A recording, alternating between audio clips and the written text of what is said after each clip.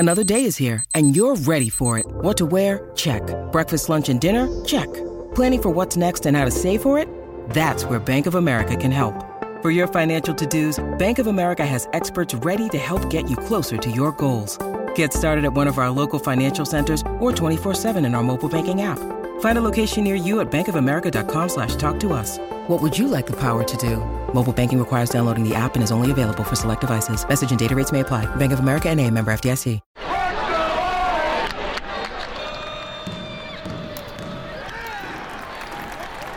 Today on the podcast, I'm joined by former Syracuse basketball player Demetris Nichols. I talked with Demetris about what he learned in his year as a Syracuse graduate assistant, his new gig as an assistant coach with the Toronto Raptors G League team, and his inspirational story of how he overcame a childhood stutter. Well, welcome back to another edition of the Inside Syracuse Basketball podcast, and I'm really looking forward to today's podcast because we're joined by one of my favorite Syracuse players of all time, Demetris Nichols. Demetris, welcome to the podcast, and how are you doing? Mike, I'm honored to be on your podcast. I'm doing well. I just had a game last night, and I was able to come home for a couple of hours, so I'm actually home, drop my daughters off at school, and I'm going to be out in the morning. But so far, so good. Everything is good. Well, that's a great thing that you're able to make it back to the Syracuse area every once in a while because, you know, when you say you had a game last night, we're recording the day after Syracuse just played. Yeah. They just played Oakland at the Dome last night, but that's not the game you had. Mm-hmm. You're now with the Raptors 905, the Toronto Raptors G League affiliate, and you guys had a game. Tell me, how has it been moving from the college ranks to the professional ranks and coaching with the Raptors 905?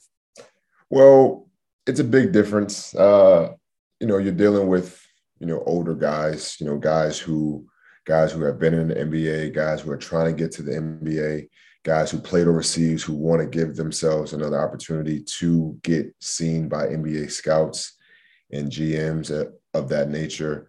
Practice-wise, we have 50 games versus 30 games in the regular season versus college. So it's definitely different. And also, I'm an assistant coach. Last year, I was a grad assistant.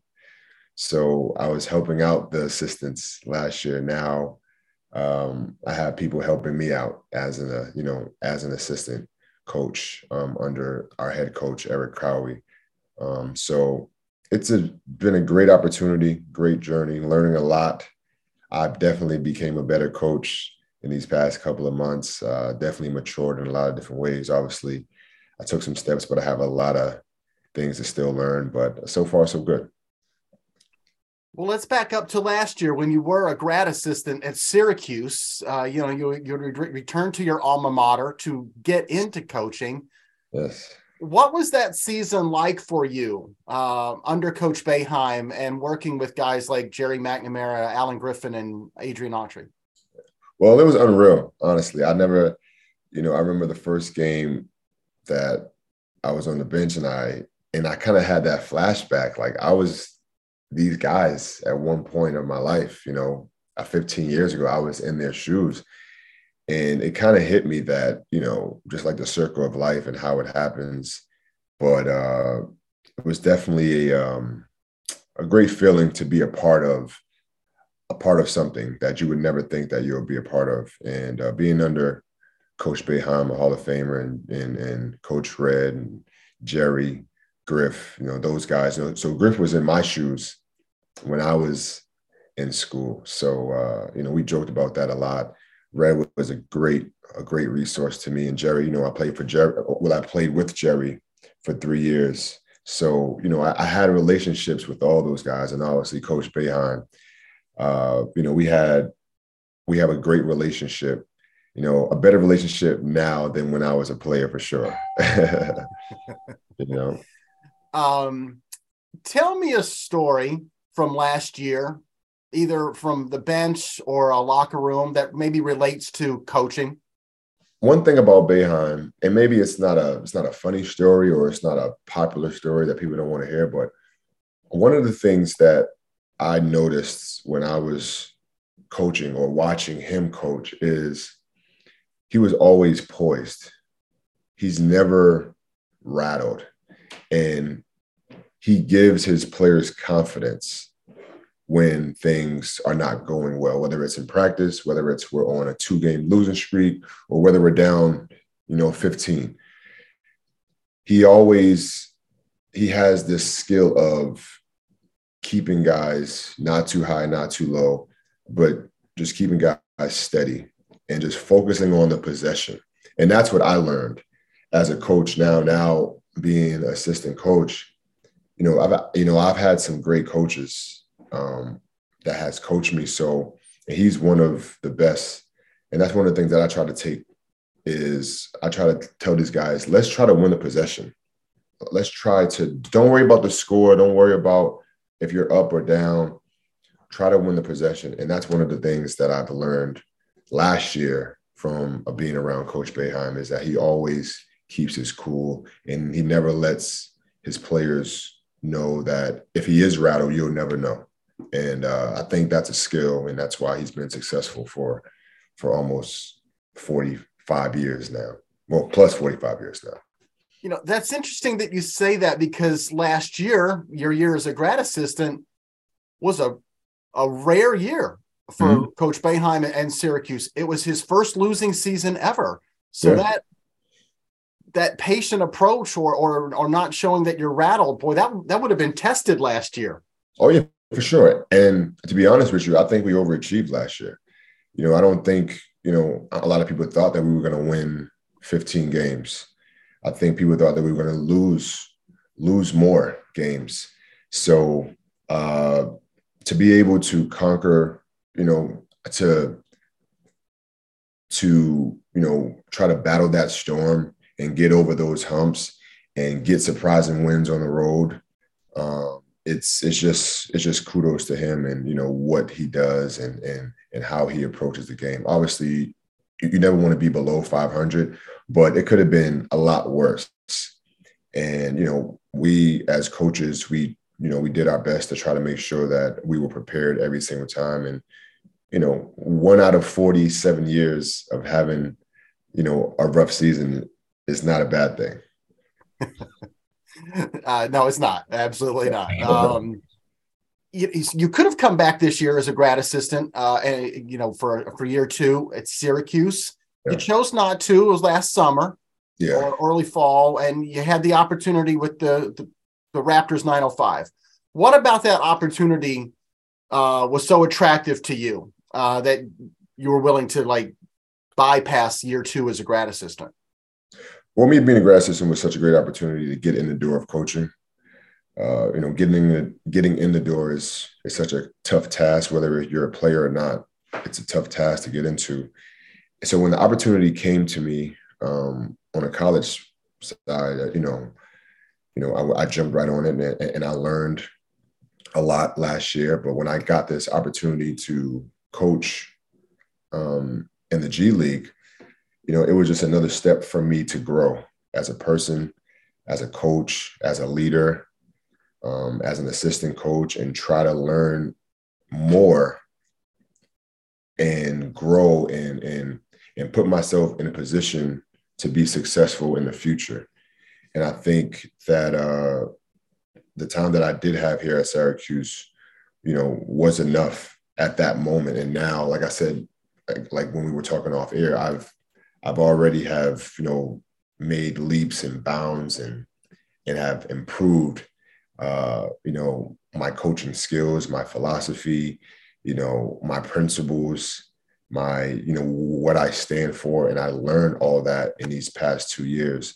So, to answer it in one word, it will just be growth. I wanted to grow and I want to continue to grow to put myself in a position to be successful. What's been the biggest difference or adjustment from going to coaching college players to pros?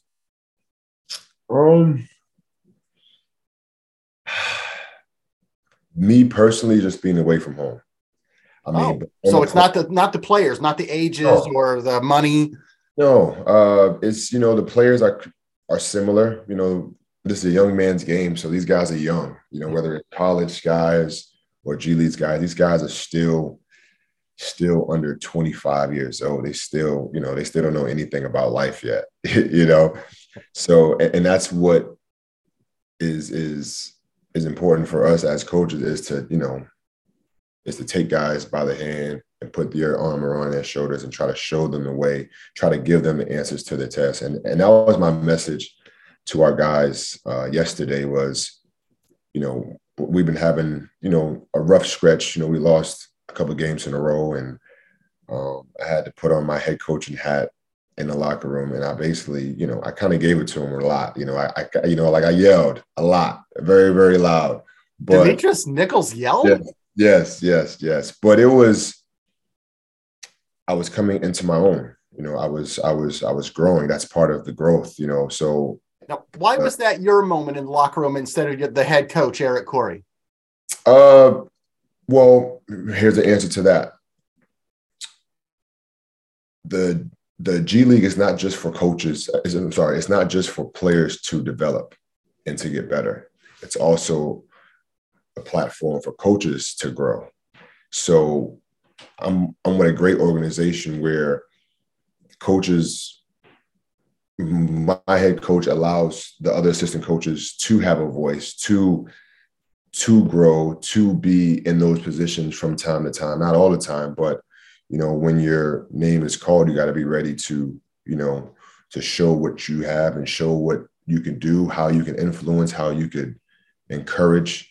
And I'm very relatable to the guys because I played in the G League. Now it was called the D League when I played, but, I think I'm relatable in a lot of different ways on and off the basketball court. So, just giving guys the truth, telling these guys the truth and trying to give them the answer to the test, because sometimes as players, we think we're doing stuff that we're really not doing. And as a coach, it's our job to be your ears, to be your extra eyes, to kind of give you an understanding of what's really going on. And that was my message in the locker room. And we was actually able to win that game. So we ended our losing game in streak. Not saying that it was because of my speech, but it was a collective group of coaches coming together and making sure that we put everything on the table to make sure that we get a win last night. And I was very, very happy that we was able to do that. And that's why I was able to come home last night. And, now I'm here with my family. I know you have your own voice and your own style and everything, but do you ever catch yourself telling a player something and you realize that you're saying something that Coach Boeheim or one of your former assistants told you? Oh yeah, for sure. Like I said, I've been coached by multiple Hall of Famers in my career, whether it's in college, in NBA, high school, overseas. I've been very, very lucky and fortunate to have some great leaders. And I always find myself, I take a piece of all the head coaches that have coached me, and I kind of develop my own style and my own philosophy and, what my principles are. And so far, so good. I'm always constantly working on my basketball philosophy and what I believe in. And I think that's the beauty in it. You're always finding something to learn or, to add to, your growth. Okay, let's do this rapid fire. Real short answers. Don't have to be one word, but short answers. Short answers. Let's do it. What's the one thing you take from Jim Boeheim? Damn. One thing I take from Boeheim is basketball is life. Jerry McNamara. Great shooter. Red Autry. Great mentor. Alan Griffin. Great mentor. Same thing.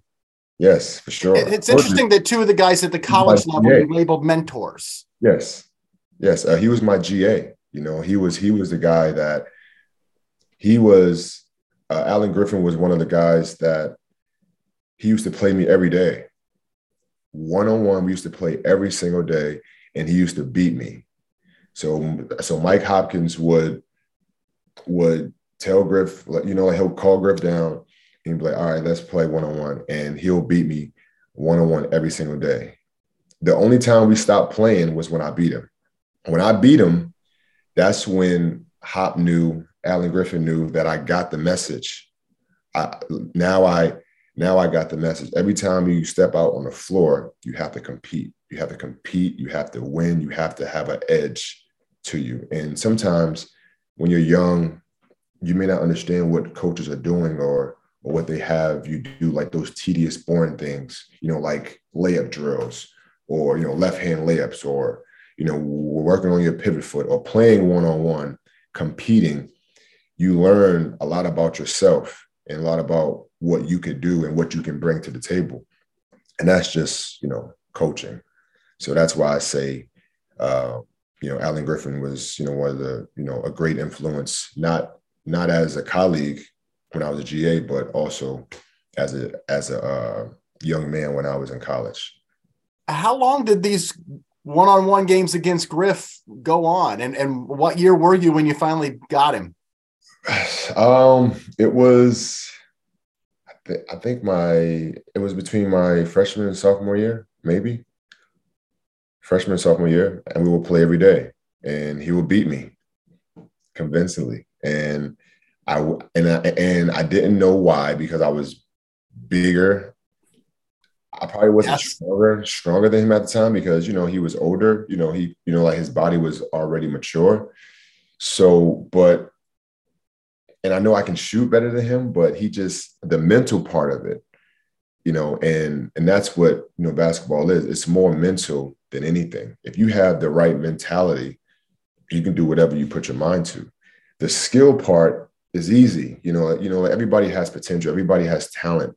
But how do you separate yourself from being a mental midget versus being a mental giant? And that's what growth allows you to become is taking the right steps to be better and playing with the chip on your shoulder. So for me as a player, I had to be somebody else when I was on the court. I had to turn myself into somebody else when I was on the court, because it's either you kill or you get killed. And you were nice.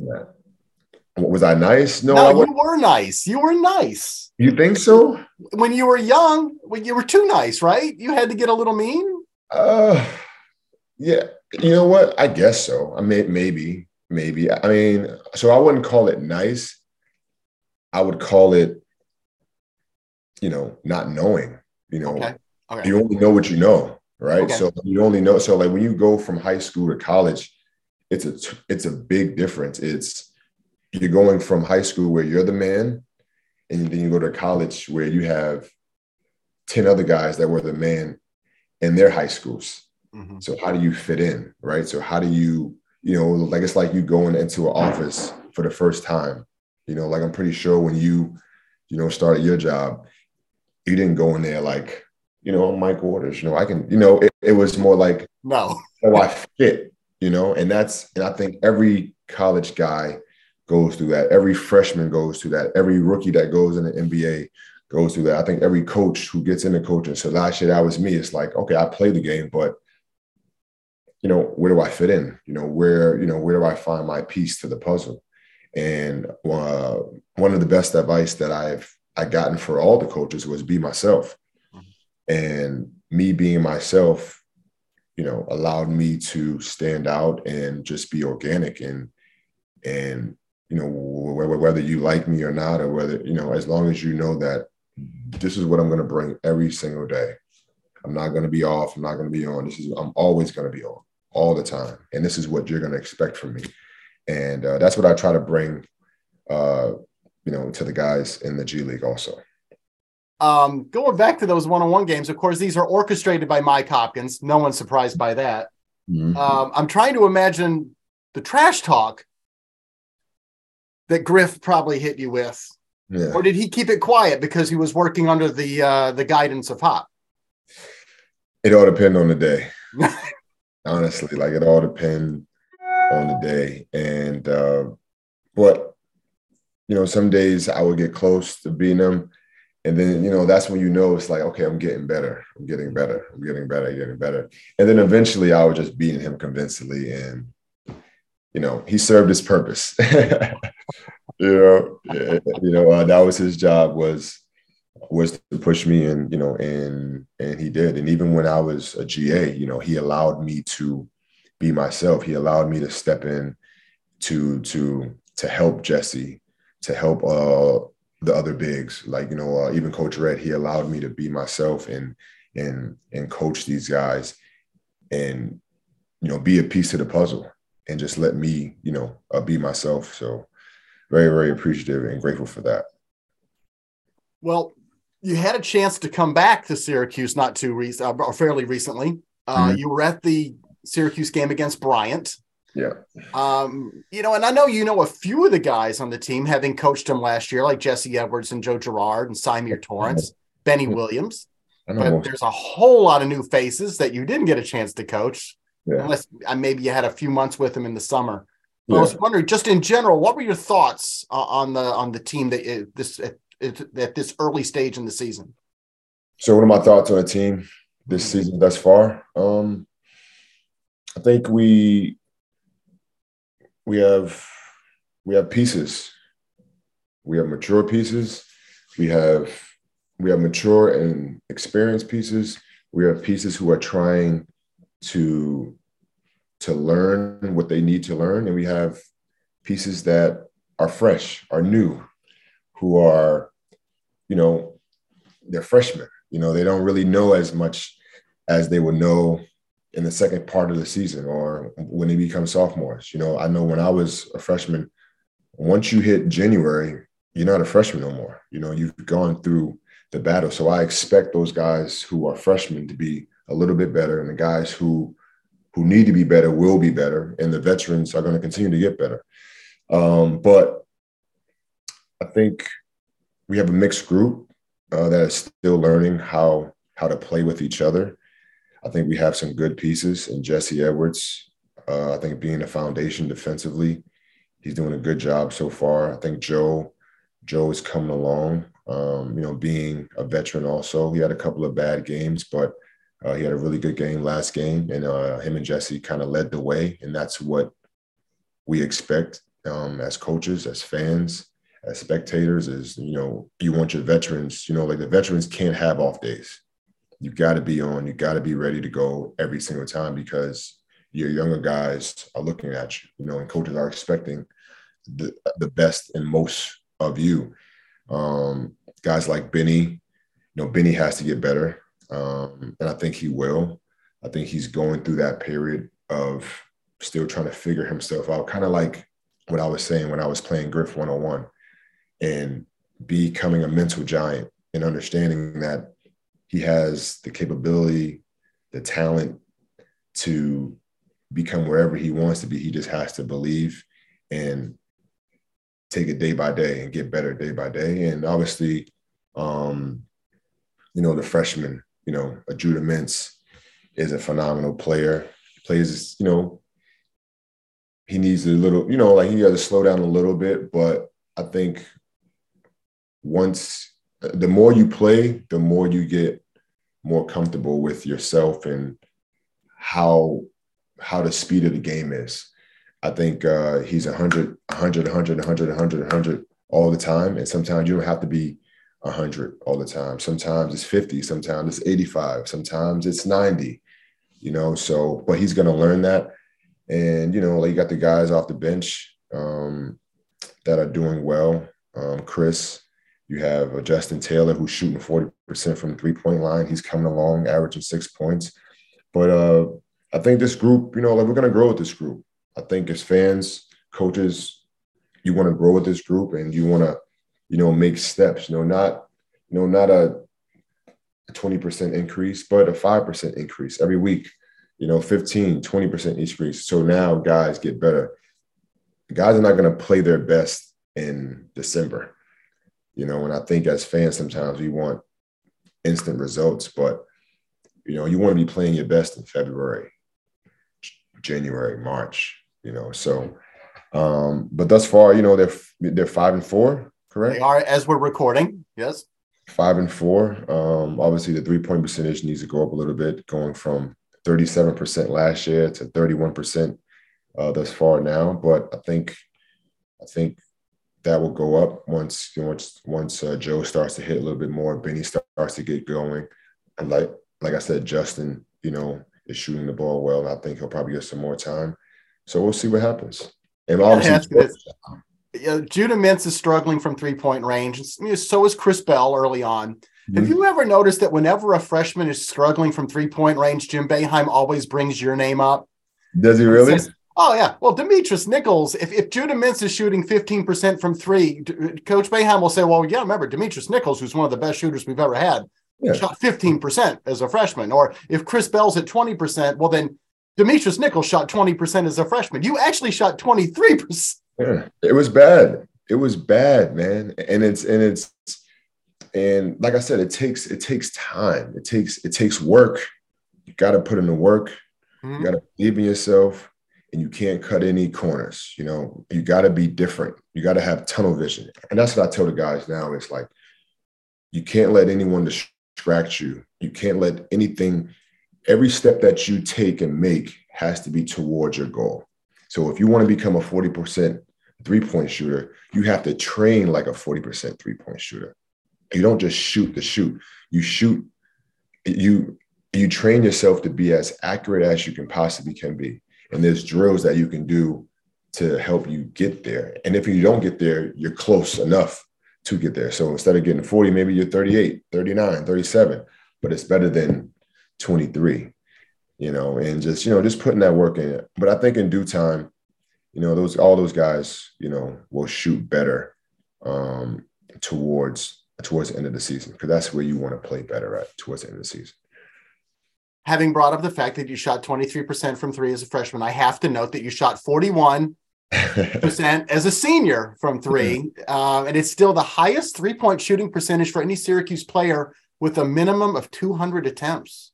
Really? Did not know that. There you go. Did I know that? And it's high volume, high quality. High volume, high quality, and just training and believing in yourself. And, playing for – so when you asked me about, one word to describe Boeheim is, and I said, he coaches you, basketball is life, So, the opportunities that he gave me and I wasn't ready for, and I realized it. So he'll put me on the bench, and now it's like, man, so I got an opportunity. I didn't do what I was supposed to do.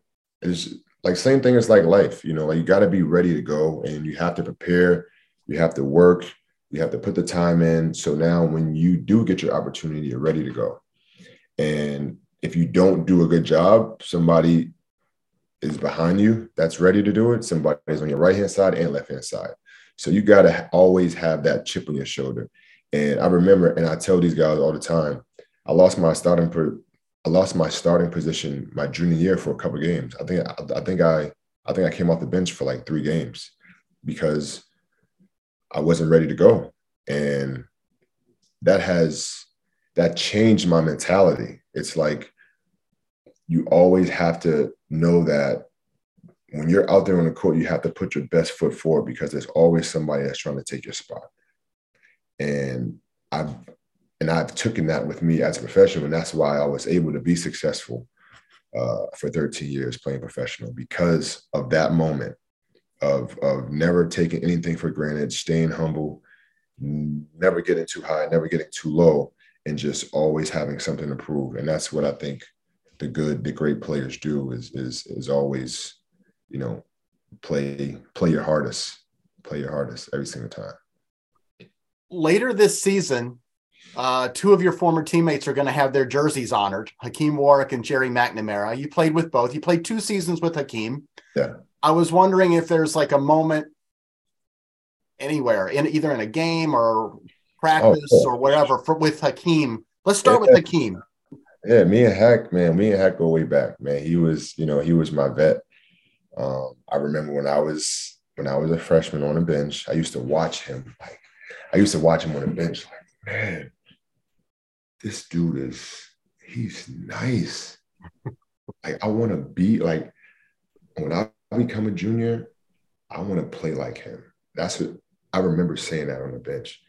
And I just remember, like, I didn't like sitting down on the bench. So I used to watch him in practice and how he approached the game and how he had. It goes back to what I was saying before. He always had to be on. Like him as a veteran, as a junior who won a national championship, he didn't have no days off during the game. And that's the good thing about having good vets early in your career is that you learn the ropes. Like you learn how to be ready, you learn how to be a professional, and you learn how to grow. So he's been a great influence in my life in my college years. And even when we were as professionals, when he went overseas, he played overseas. He played overseas for a couple of years. And I was playing for the number 1 team in Greece. He was playing for the number 2 team in Greece. So we were guarding each other. And, he'll probably, deny this, but, I was giving it to him. I was definitely, showing him, this is not little D Nick anymore. We're both professionals. And we actually won, and I had a really good game against him. And so those are my stories about Hack. But, he deserves all the praise and all the honor to get his jersey retired. He's been an influence, to a lot of guys, including myself, a national championship, played in the league, just a good, clean-cut guy, never gets in trouble now. He's coaching for G League Ignite, and he's getting his foot in the door in coaching. So we're actually going to be playing them next month, probably in Vegas. But yeah, man, he's been a great guy, a great friend to have. And what about Jerry McNamara, the other guy whose jersey is going to be retired later this season? You played with him for 3 years, and you saw him do some incredible things. I was wondering which Jerry McNamara moment stands out. Man, there's so many. You got 41 BYU in the NCAA tournament. I remember that. You got Big East tournament. My sophomore year, Big East tournament. My junior year when I had the ball in transition and then I flipped it back to him for a wide open 3. Smart move. Yeah, smart move. There's times when I remember, he pushed me. He was. I think he was a junior. No, he was a junior. I was a sophomore. And I think, but, as veterans, if you see something in someone, you want to pull it out of them and you want to push them to say, hey, you can do this. Let's go. Like, we need you. And I remember one of those conversations that he had with me. But, when he was a senior, and I was a junior, it was kind of our team, like he was the first leading scorer. I was the second leading scorer. So we knew that I had to be on, not just for Coach Boeheim, I had to be on for him because I didn't want to let him down his senior year. And I had to make sure that I was always prepared and we battled together. We've talked, we've cried together when we lost, we've done a lot of things together, as teammates. And, I'm just honored to be a part of their legacy, to be able to be playing with them or have played with them. And now, 15, 20 years later, Jerry's coaching at his alma mater and these 2 guys are both getting their jersey retired. I wish I could be there to celebrate with them, but they both deserve it. And I'm just happy to be in the room with them. Well, it's always fun to be in the same room with Demetris Nichols. I got to tell you, you're a pleasure. You're a wonderful guy. Always fun to talk to, and an inspiration as well. We didn't even have to touch on it this time, but for those out there who don't know, who have never read Demetris's story, when I say he's an inspiration, overcame a really severe childhood stutter. Mm-hmm. One that you actually, had into adulthood in your playing careers at Syracuse. We wrote a story about it and did a short video about it roughly a year ago, how you overcame that stutter. I got to tell you, we're probably telling some people about it now, and they just listened to you for half an hour and they would have no idea what you went through as a young kid. Oh man, it's, it was a rough couple of 27 years, maybe. A rough couple of 27 years. a rough couple of 27 years. And, I remember, do you remember the game when, I don't know, I'm not sure if I was a junior or a senior. We were playing Wichita State at home. I remember that game. And I got a steal. I think we were down by 1, and I had the opportunity so I dribbled the ball up. I missed the layup because I didn't use the backboard. I should have used the backboard. And I tell this story all the time. I remember it was like 30,000, students there, or fans there. And it was the second half. So when I'm dribbling, all I can see is orange because everybody had on an orange shirt, orange, billboard, whatever the case may be. And the rim is orange. So I wasn't dribbling with my head up. I was dribbling with my head down because I didn't want to mess up. Because I know Coach Boeheim was on the sideline looking at me like, don't mess up. And once I got to the rim, I was too close to the rim, and I think it hit the back of the rim and it popped out, and we ended up losing that game. And I remember you asking me, like, do you want to talk? And I was like, I have to face the music. I have to face the music. And, obviously, like I said, I struggled with my stuttering, but I stopped being afraid.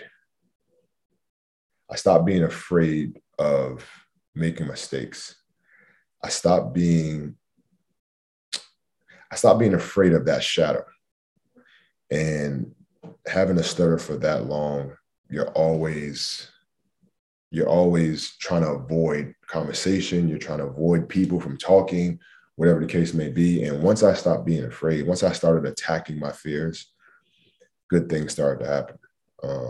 Not just off the court, but on the court. So the same mentality that I had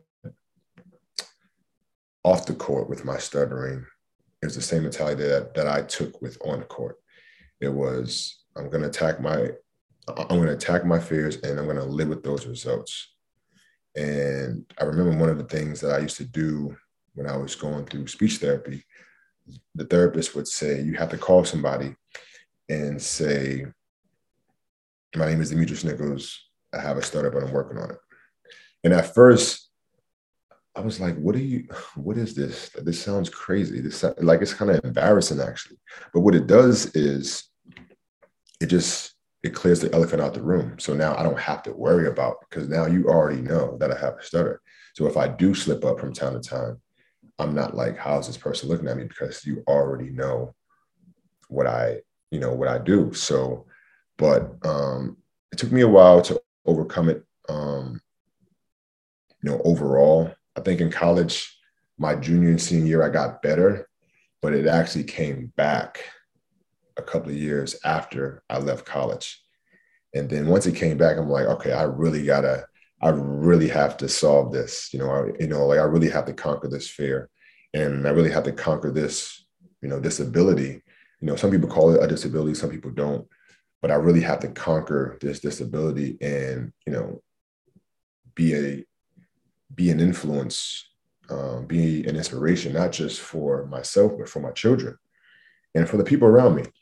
So, I just really put the time in. I really, look myself in the mirror and say, every day I have a choice to make. Every day I have a choice to attack my fear, to speak with confidence, and to prepare with confidence. And so far, so good. So far, so good. Not everybody, I have a lot of people in my family that still stutter to this day. So, and I think I'm one of the million, but I know there's other people out there that struggle with stuttering or have their own disabilities. And I know that if I can do it, anybody can do it. And I want to be that inspiration. I want to be that motivation for people who do struggle, in life with whether that's confidence, whether that's having a disability.